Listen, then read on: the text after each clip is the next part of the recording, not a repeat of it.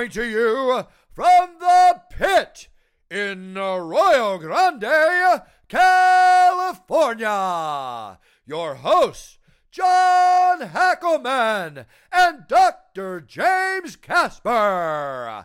It's time for Pitmaster and the Dog. We're live, bro. Pitmaster and the Dog. John, another week. Good to see you, man. Let me just, before we start, I'm going to say something. Why we started late? I want to say something. Why do we start late, John? Because I was talking to Tito Ortiz, and let me just say something.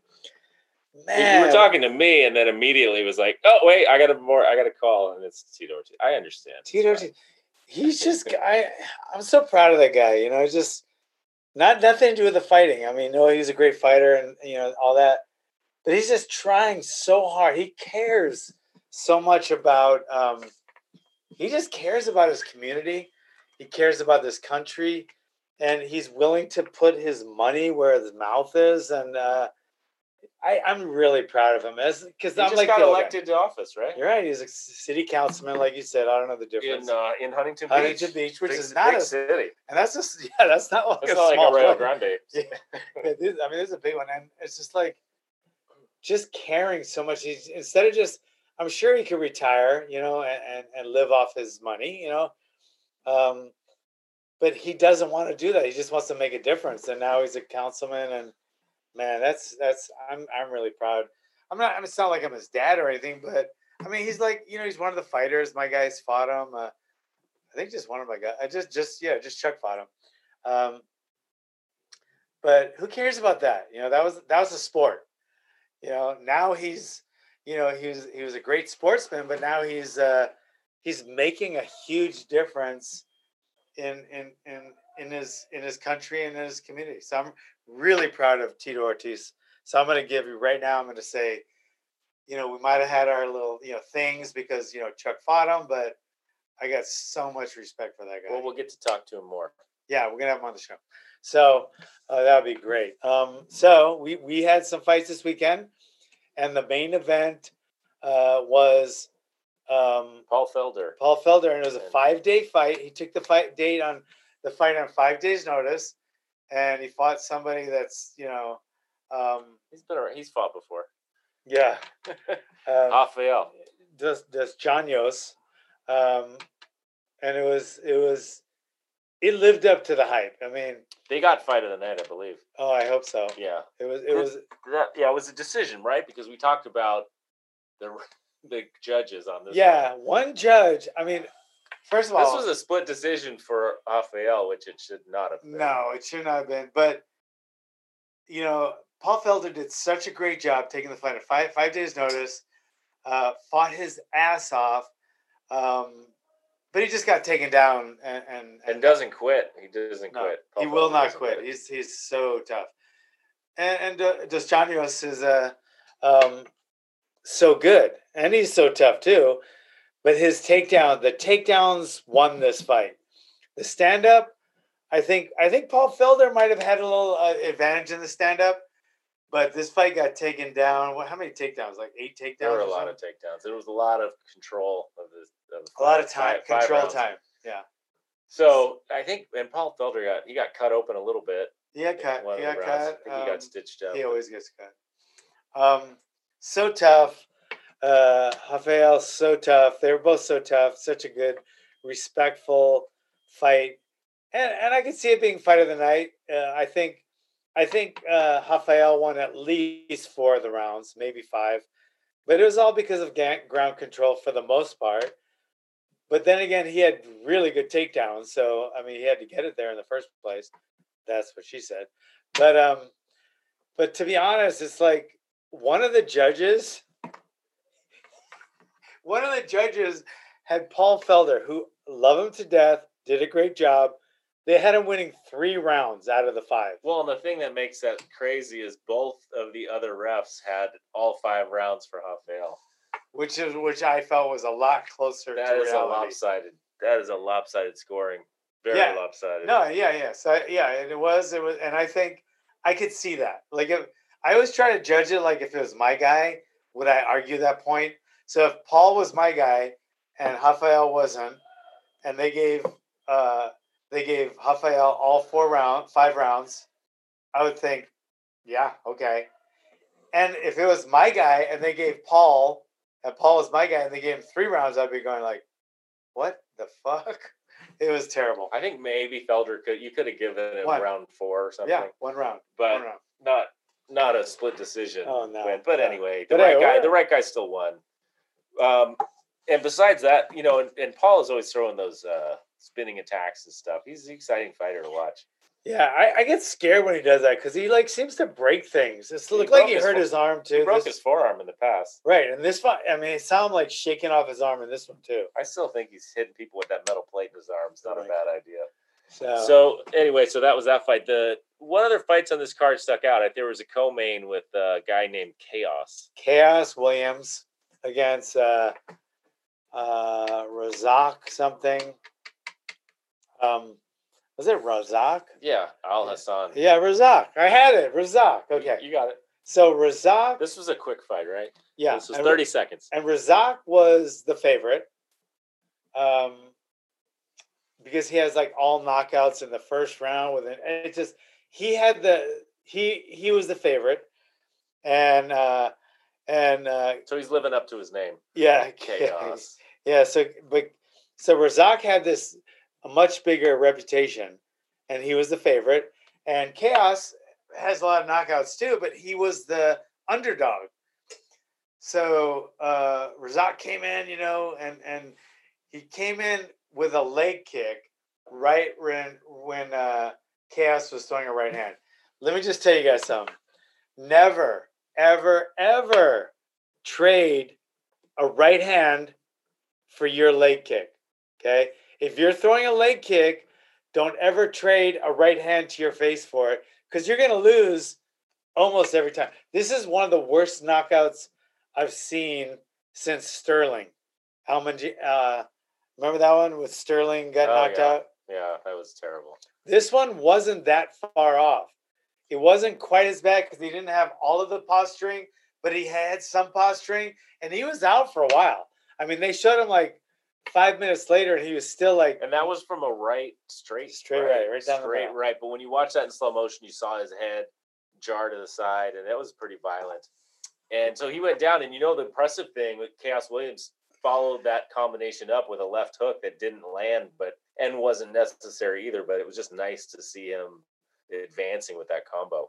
It was brutal. And that right was in the middle of a combination. That much power was in the middle of his combination. But the reason it landed, with so much power was because Razak was right in the middle throwing a leg kick. So if you don't want to trade your leg kick for a right straight or a left hook or whatever, you don't want to trade your leg kick for a strike to your face, how do you safely throw a leg kick? Because you're in close. Right. If you're throwing a leg kick, if you're throwing a calf kick, which is all the... that's what you do in 2020. Yeah. If you're throwing those, how do you avoid it? There's a couple things. Number one, you don't telegraph it so much. Those short little calf kicks or even leg kicks are more effective. Not as much power, but they don't open you up. But the main way is angles. You got to remember, angles is not just a gay bar in Hawaii. It's also something you should be doing when you're fighting. And when you're throwing leg kicks, you should always be at an angle to your opponent. You should not be right in front of them. And that was the other thing you noticed when you watch that replay, because you can watch that fight over and over. It was so short. The distance was gone. Right. The distance when he was landing that leg kick, there was no distance. And most leg kicks you see they're landed at some sort of distance, and they're not paid for. Right. They're landed with impunity. You just land the leg kick and then start over. You want to be a little bit to the side. Another thing that's very important. You never throw a leg kick when your opponent is advancing. Yeah, that was the big thing. Chaos was advancing. If your opponent's moving backwards, to the right or to the left, actively moving, you're probably 10,000 times safer than you are if your opponent is actually actively moving forward. What about if you're moving backwards? You shouldn't be throwing leg kicks when you're moving backwards. When you're retreating. Well, not with the back leg. See, with the front leg, an inside leg sweep, you can. but this was with the back leg, and it was thrown. It was thrown when Chaos was coming in. So when you throw the back leg, you open yourself up because you're engaging your hip. So he walked right into a right hand, and if the right hand catches you straight on the face, snaps your head back, doesn't usually do as much damage. But when you're throwing the leg kick and your head is off to the side, it hits your chin just like a left hook would or an overhand right, and it does the same amount of damage. And put him out. Put him out cold. So, yeah, that's one of those things. You land a straight, like a jab right to the face. You're not usually going to knock someone out with a straight punch. Right. But in this instance, it definitely did. It So did. you just saw a lot of things come together in that short span. Was this the guy, too, wearing the suit afterwards? The big yellow tie? I didn't see that. Chaos Williams in his interview. I didn't see it. He has quite the personality. I don't know. They didn't talk to the other guy because he was still out. But Chaos Williams not only is a knockout puncher, which is now indisputable, he has like the personality. He's like, you want to see him getting interviewed. You want to see him in front of a camera. So I think we're going to be seeing a lot more of what's his real name? That's what his mom named him, man. No. That's not his name. And he gave himself that name. I don't know. He has a different name. I don't know where it went.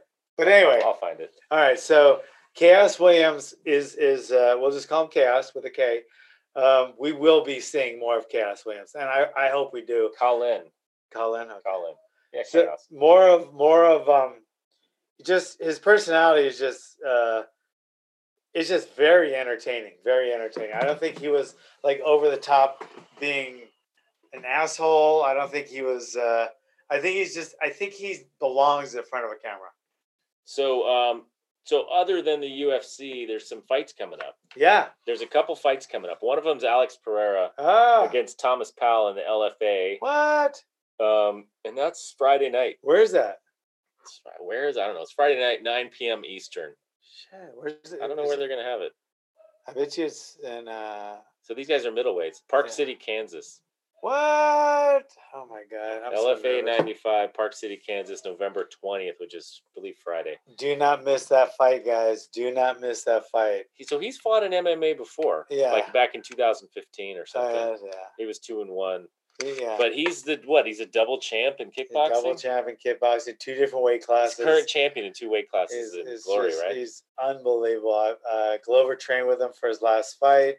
I worked out with him a couple times while we were in Vegas, and I can attest to the fact that... Does he train out of the Connecticut gym? He's part of that gym now. Oh, no way. He moved to Connecticut from Brazil. So we got to watch this fight. He is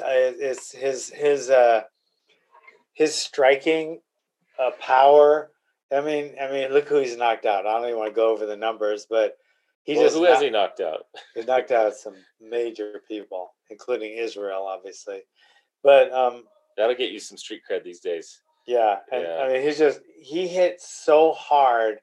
Like when I was holding that shield, just the power. This is the guy you were talking about holding the shield for. Is the power. I felt like I bruised my heart, lacerated my liver, and fractured my sternum. Those are all serious injuries. They're serious injuries. And in my mind, as soon as we were done training, I swear to God, I kind of walked up to my room and I just sat there, and people were talking, and I was like trying to talk back, but I was in my mind, my heart was actually bruised, my liver was lacerated, and I think my sternum was cracked. It's healed since then, thank God. I'm a quick healer, but he did all those things to me just in one workout. So as a good trainer, though, you don't want to let anyone know. No. Otherwise, they're going to go easy on you. You got to keep a poker face when you're a trainer. You can't let the guy know that he hurt you, or else you're giving him too much credit. Right. You're going to make him work harder. Don't want to do that. So the other fight coming up, which we heard Chael Sonnen talking about, did you see this? Is Tyson versus Roy Jones Jr.? I think it's the next weekend. Oh, God. And people are saying Tyson might be on steroids for this. Have you seen him? Like, how old is he? How could he not be on something? I don't want to watch. The last time I saw Tyson fight, it was not a fun thing to watch. Watching old guys fight is like watching old women strip. It just either one isn't very appealing. Well, if you had to pick one. If I had to pick one, depends how old. Watching two old guys fight is like watching an old woman strip. It's just not. Who wants to do it? It's just like, I don't want to do it. I mean, but Mike Tyson is Mike Tyson. I People are going to know. want to see him fight. I know, but against And then they're going to be sad that they did. Against Roy Jones? Roy Jones is a junior middleweight.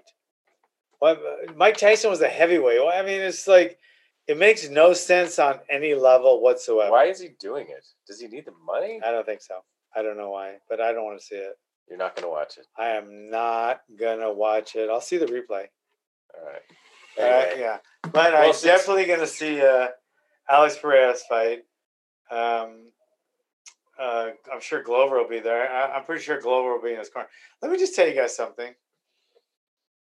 Glover was teaching kids class the Monday after his Saturday fight, and he was like playing games with them and teaching them martial arts the Monday after his Saturday fight. Let me just tell you that right there. That says a lot about Glover Teixeira. It does. So here's the deal. Since you big leagued me for 20 minutes, we're out of time, man. We're out of time. Big league, we're out of time. I'm talking to Tito Ortiz, for God's sake. It's voicemail. He's like